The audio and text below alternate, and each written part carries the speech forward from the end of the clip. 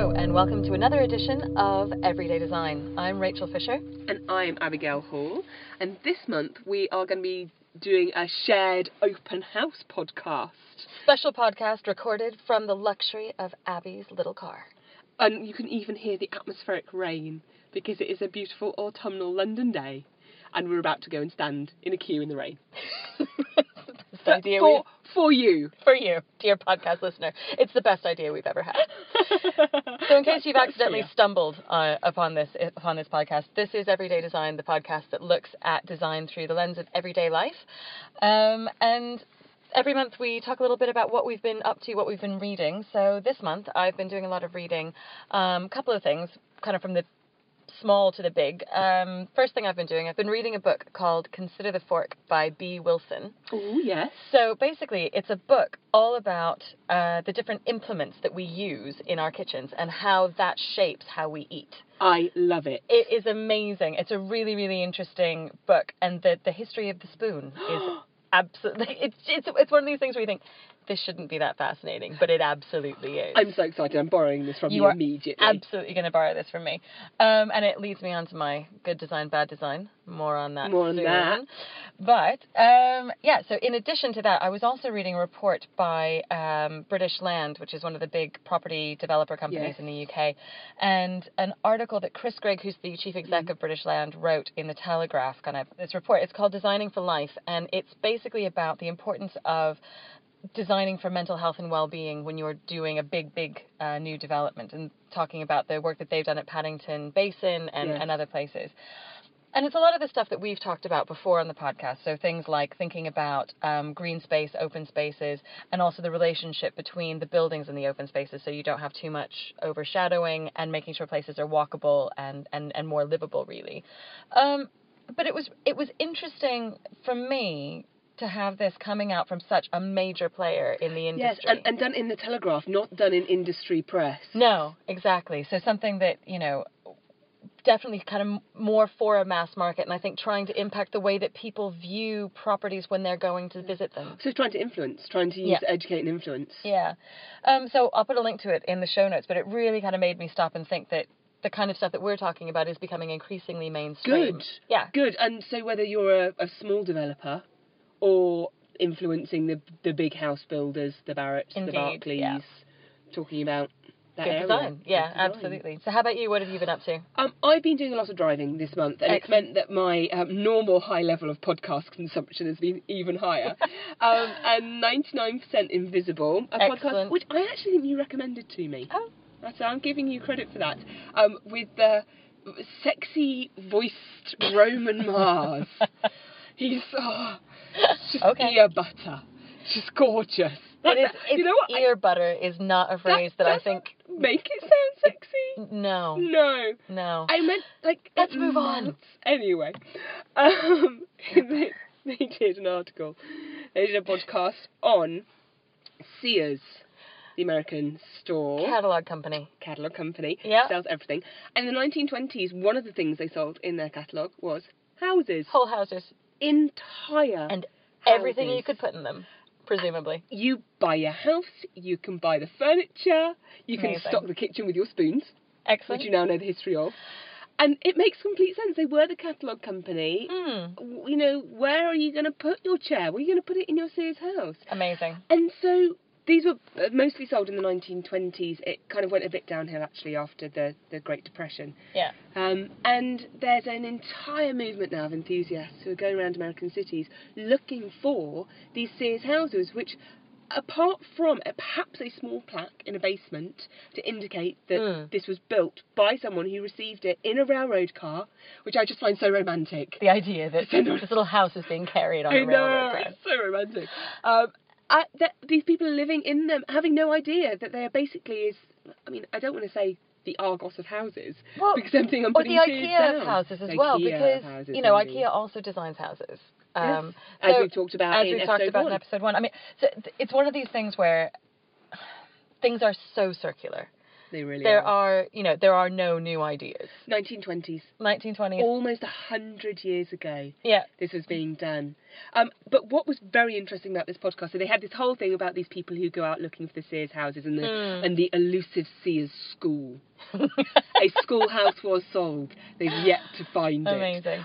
But they then talked about what happened to the warehouse. They had these huge warehouses where you could go and you could collect your items. A lot of them were within cities because the cities expanded and encapsulated them. And suddenly you had these huge warehouse shops which didn't need to be there because everything was being shipped out, and how those buildings were reused. And it got me thinking now what's happening in retail where we're losing Debenhams. What House of Fraser is refreshing. We don't know how that's going to manifest yet. Where we've got these very, very large retail spaces, and how can they be reused? So when you were talking about, I'm going to quote Jay-Z. Excellent. History doesn't repeat itself, it rhymes. Yep, I did that. You did. How actually, so those Sears buildings were converted, in some cases they were knocked down. Yeah. What's going to happen now to huge retail spaces that perhaps we no longer need in the same way? Well, it's interesting. So I was writing about, completely coincidentally, I was writing about pretty exactly this phenomenon in an essay for the Royal Academy Journal because... Of course you were. Of course I was. Yeah, I write emails. So what I was writing about was the fact that because of technology is this, obviously it's a big disruptor in our lives, but because of technology becoming more social and because you can live, work and play all in the same space, I think what we're going to see is a move in urban design to go back to what would be considered more traditional forms of urbanism. So much more mixed use. So these big spaces will need to be reconfigured so that they accommodate not just retail, but also commercial, but also residential. Yes. And how do you sort of repopulate these places with the entrepreneurs of tomorrow? So I was listening to another podcast, I was listening to The Urbanist, this week's The Urbanist, talking about work and the city, and they were interviewing the the PR manager for Hoxton Hotel. And Hoxton hotels all over all over London, but in Paris and other places, they exist to have the lobbies basically be populated by freelancers because that creates the buzz and that kind of generates a lot of their revenue. The atmos and the loyalty. Exactly. And so this sort of idea that actually all floor space can be sort of generative and productive in financial terms. And so it may not be that you're making all of your money from the hotel just on renting out the rooms, but actually also on the coffees. You're not renting out the space, you're just selling a lot of coffee. But you are generating income. Every square foot is generating income. Exactly. And that, to me, is good design. Of course it's good design. And actually, a lot of business models, they have to evolve. Hotels have to evolve. Absolutely. And again, it's about how we use different spaces for different uses depending on the time of day. We've talked about that a lot. We have. So, good design, bad design. Shall I go first? Yes, please. Okay, so one of the things I've been doing this month is living in about 4 or 5 different houses. And this is because doesn't sound fun. It's less than ideal, particularly with 3-year-old twins, which is a thing. When you get to the point when your son is saying, "But Mummy, please, can we just go to our house for a little play?" Oh, that's so heartbreaking. Of course we can. We can, you just can't go to the loo when you're there. No. But anyway, so I have been using a variety of different spoons.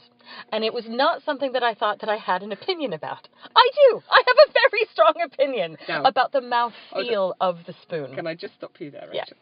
You thought you didn't have an opinion on something. So I knew that I had an opinion about the aesthetic of a spoon. You didn't think you had a I was strong aware opinion. So Patrick and I have been, my husband Patrick and I have been arguing about buying new cutlery. We have not bought new cutlery in the 17 years that we have been married because we cannot agree on a cuttle. A cuttle set eludes us. This is the exact same reason we didn't register for China when we got married. We got into as we were registering, we got into this absolute death match argument over I wanted something more craftsman-like, and he wanted something, I'm not even kidding. It was basically white porcelain with black and white checkerboard. You can't have that as wedding china. Wedding china. I was like, I'm sorry, is this for your bachelor flat? Excuse me, I need to write a firmly worded text message to Patrick. Anyway, so I have used a variety of spoons over the last few weeks, and so some spoons are too shallow. They are so shallow and they can't actually scoop anything. So it's almost more of a cake slice. More of a cake slice with a slight divot. Yeah. Not pleasant. Then there's the extremely deep soup spoon. And that's the kind of, I'm going to say, early 20th century silverware, but like made of pure exactly silver. You know the one I mean? About. Yeah, with the rat's tail in the middle, and Yeah. And fine for soup. Yes. I eat less soup that cutlery, than you would think. But remember that cutlery is especially British cutlery. This is very British cutlery. There is an implement for everything. Meal type. And indeed, this is why you must read this book by Bea Wilson, because she talks you through the kind of history and development of the cutlery. And I guess, basically, I'm now at this point where we definitely need to buy more cutlery. We need new cutlery. We're down to like sort of 7.5 forks, and it's just, you lose things over the years. Is it okay for me to put spoons in my mouth when I go to John Lewis? This is my real question. Oh my God. So, no, absolutely. Never go into a shop and then put anything in your mouth. Okay, but how will I know? Can I buy just like... So should I just buy individual spoons? Listeners, text us. This is difficult. Please, Instagram us, if anyone has any advice on how I can deal with purchasing cutlery. What about the ethical minefield of buying a spoon online, putting it through your dishwasher, using it, putting it through your dishwasher, and then returning it if you don't like it? To be clear, I am saying it's returned clean. I'm absolutely not endorsing you putting a spoon in your mouth and then returning it. Although I'm sure in Japan you could pay a lot of money for that. Different podcast. But yeah.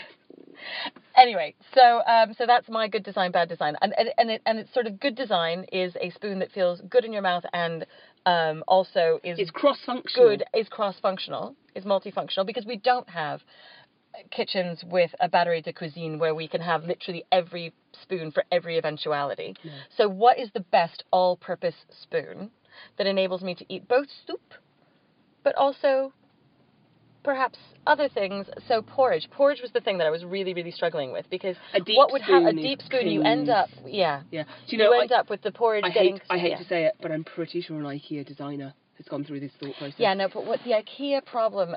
They tend to be flatter, don't they? They tend to be flatter, and also they're quite lightweight, the cutlery.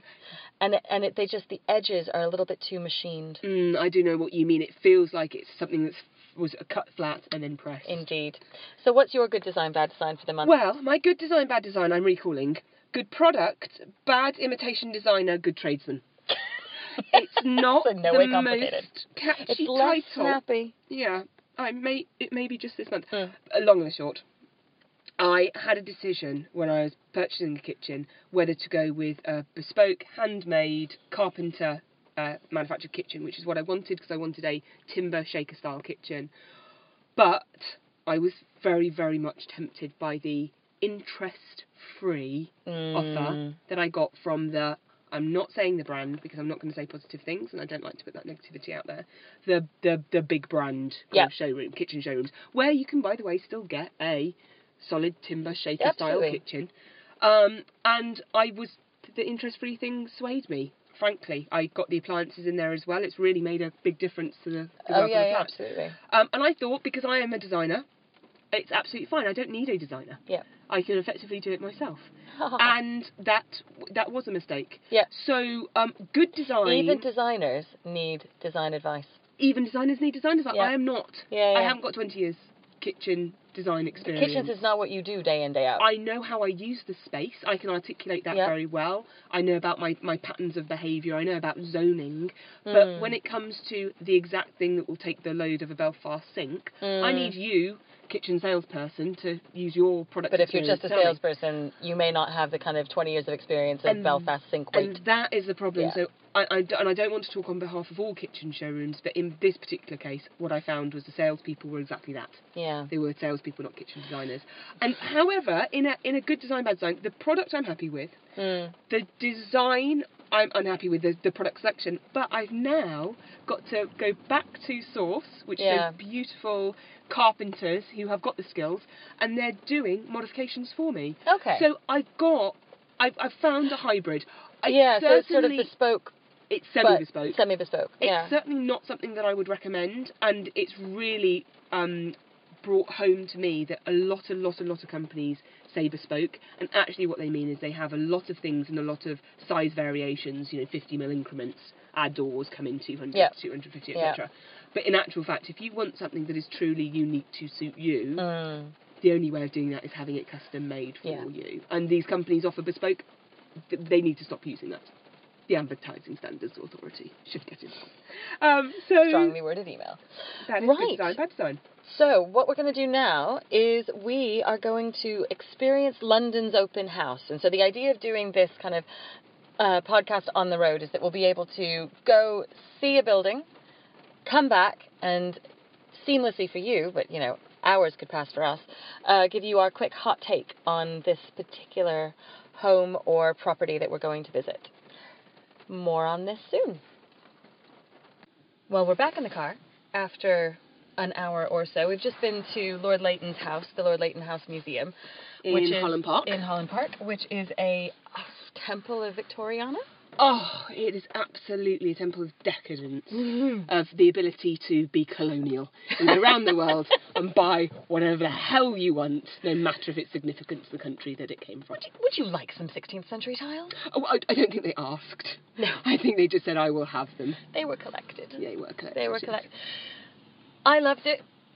I thought it was a really good kind of study in how you can have in a sense, it was a live workspace. So it was his studio well as his... And the architecture lent itself to that, with the windows and the domed glass. Yeah, and very much, I think, riffing on John Soane's Dulwich Picture Gallery and Soane's own house in terms of how you bring the light in from above in order to provide kind of diffuse light to the painting. Yes, and which worked. You can imagine when it was either candlelight or gaslight. Yep. That you absolutely needed that. And thank you for teaching me that. I shall pass that information on as if it was my own.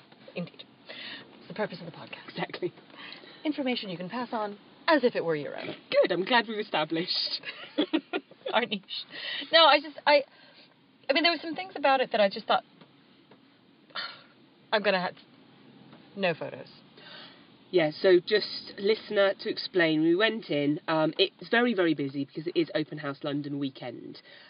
We actually couldn't get into the first house that we wanted to. We will give in the show notes all the houses we were considering going to, and the ones we actually have.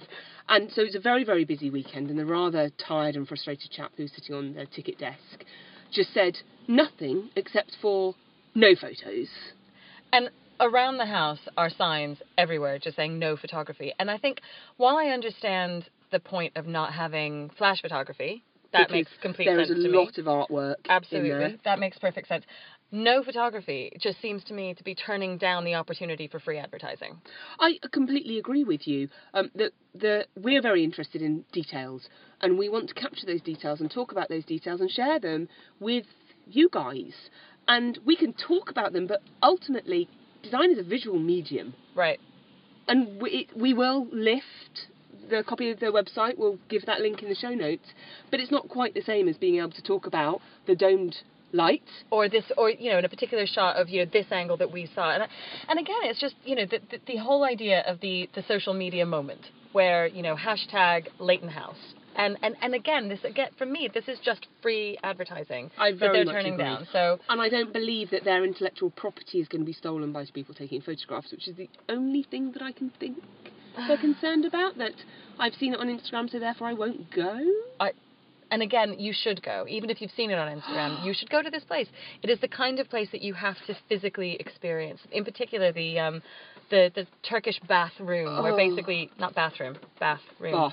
Bathroom. Anyway, yes. You've got a pool in the middle of the room. You've got a dome, a golden dome above you, and these amazing... striped in black and gold, and these friezes, these Roman mosaic friezes in golds and jewel colours. It's just so rich and so beautiful. And because of the way that they've used gold on the ceilings, it really changes the quality of the light in that room. And you feel bathed in gold. It's amazing. And if you love taupes, greys, beiges, monochrome, and you fear colour, go there, because it will be kill or cure. Yeah. It really will be. I was about to say it's not the house for you, but maybe it's exactly the house that you need. It's the antithesis. Yeah. It is more in this house. And yet it doesn't feel cluttered. No. So this was the conversation we were having in the house, actually, that my house is very... There are things in the house, but carefully curated things, largely because my husband and I have a discussion about every single thing that goes in the house. Yes. But this does feel over the top and decadent and yet curated. And that's the secret, and I think that's why Open House London is such a fantastic event, because it prompts these kind of debates.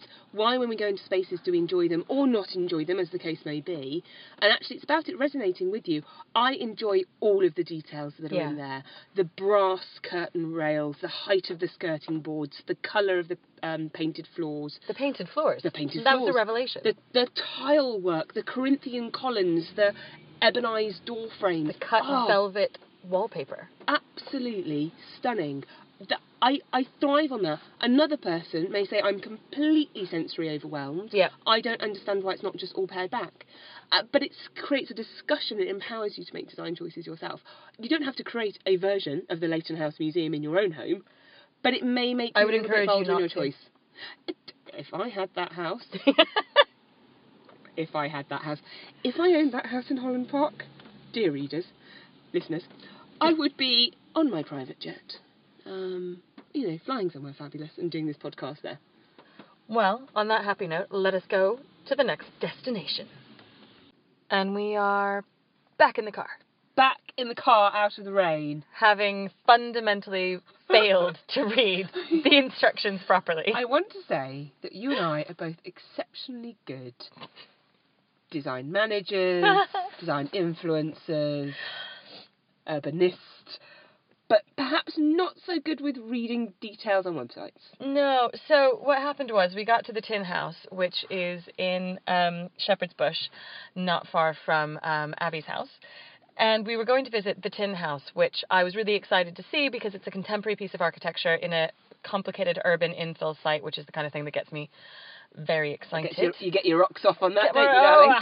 Love a bit of urban infill. But it was only open from 10:30 to 12:30 today, and it is 4 p.m. Yeah. So when we rang on the bell, there was a very confused, who is this? And we felt quite guilty.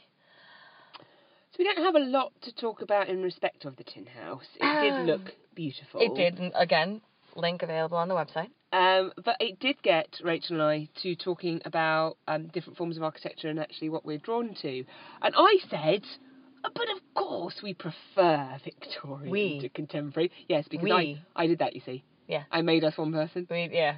And you put me right, didn't you? So I prefer contemporary architecture to lots of Victoriana. I think everything has its place, but what I wouldn't want to see is a city preserved in aspic. Unless that city is Venice, in which case it's perfect as it is. I take your point, and Venice is beautiful for what it is. And I think what prompted it was a development which was, I think, kind of mock Georgian, probably built in the 90s, maybe late 80s. I'm going to say 80s. Yeah. Which was across from the Leighton House Museum, and you sort of think, well, what is the point of this? Yeah, what are you bringing to the architectural conversation? Because it had a garage. It did. So how an integrated garage. Yes.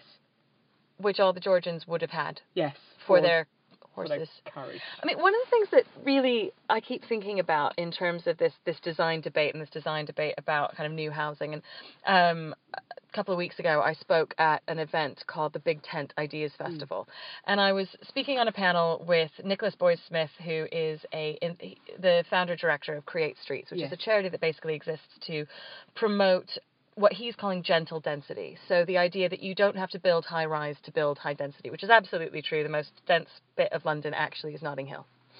Fact. Thank you. You're welcome. And I agree. We were talking about a policy exchange report which was effectively, can design overcome NIMBYism? And my central thesis on this is that in order to build houses, you need three things. You need land to build it on, you need the money to build it, and you need permission in the form of planning permission or, wider consent. The design question gets you over the third of those kind of three issues, but it doesn't solve the money problem. No. Good design doesn't have to cost more, but it often does. And it certainly doesn't solve the land problem unless you're creating more land, as they do in Holland. Yes. And I guess another podcast we can talk about terraforming. Indeed. But what's interesting to me is this kind of ongoing conversation about the historical architects, so the people who are wanting to kind of bring back the revival of kind of traditional forms of architecture, and the arch modernist architects. And the idea that the survey that Policy Exchange had done basically shows that people by and large prefer historical architecture, so traditional architecture. And to a certain extent that makes sense, because that's what you see the most of every day. You don't see lots of modernism. It is a conditioned response. And one of their recommendations is that we should have consultant architects on all housing developments over 150 units. And that sounds like a good idea. It depends on who the architect is and what their viewpoint is. Indeed. And also, if you look at a lot of the architecture, a lot of the housing estates, we talked about this in our last podcast, but a lot of the housing estates that were done in the 1950s and 60s, which are the things that people like Nicholas Boy Smith are railing against, these pieces have had architects crawling all over it. They were designed by architects, whereas we're currently sitting in your car looking at some Victorian terraced housing which had no architects involved. Exactly. So, in actual fact, this is what I love about Victorian architecture in the streets of London, is or really the streets of anywhere. The streets of, in the streets the of UK, actually. Yes. Is the detailing of the properties in respect of, we're looking here at the corbels or the cast stone door surrounds. It was the builders' calling cards. Yeah. So that's why you have the variety. You might have a run of 5 or 6, and then ever such a slight change. And those little details were I am the builder.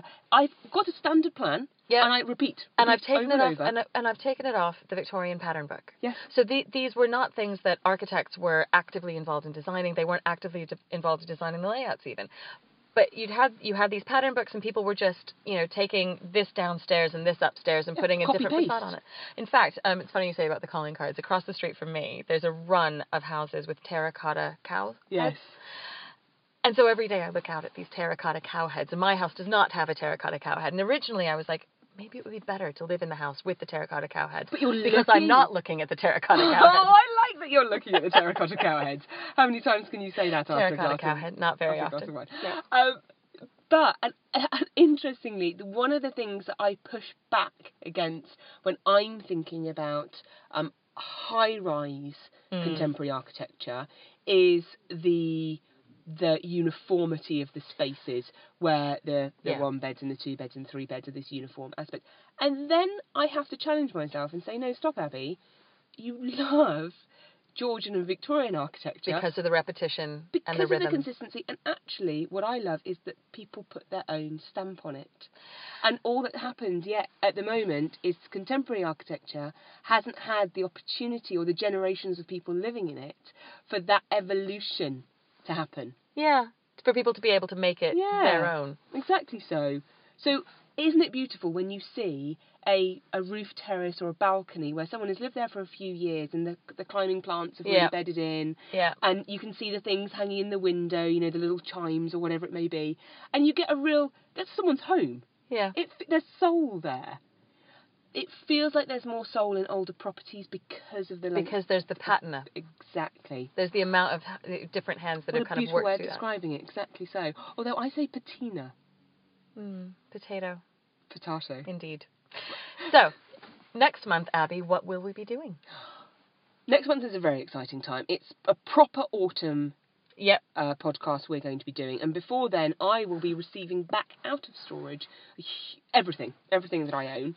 For those of you unaware and not following us on Instagram, Abby has had to move out of her lovely apartment and into her mother-in-law's house while she has been completely gutting and refurbishing her property. Yes, exactly so. And it's going to be the big move back in. And I was quite militant before I moved out at decluttering, but I'm feeling an autumnal declutter when I get back. And I'll also be enjoying talking about, I think, some new additions. I've been quite excited with Decorex this month, Focus 2018 at the Chelsea Design Harbour, and Farrow & Ball New Colours, which we are going to do next month, either as our main topic or perhaps as our shared experience. Not that I can't talk about Farrow & Ball for 20 minutes at a stretch, but maybe we just limit it to 5. We'll try. We are an official Farrow & Ball ambassadors here. I think there are going to be a few more additions in terms of fabrics and trims, if I actually have any money left. Indeed. And next month I also will be on a massive autumnal declutter. My husband started it last night by throwing out some mugs that he found offensive, quote. Oh, okay, found offensive. We're really interested in hearing what you're going to be doing going into autumn. Please contact us on Twitter at EDD Podcast. Or you can follow us on Instagram. Also at EDD Podcast. And send us photos, tweet us, tell us what you're doing. And also, if you have any ideas for content, things you'd like us to comment on, or your own views, you agree with us or, God forbid, disagree with us, be part of the debate. And just remember, everyday design. Everyday design.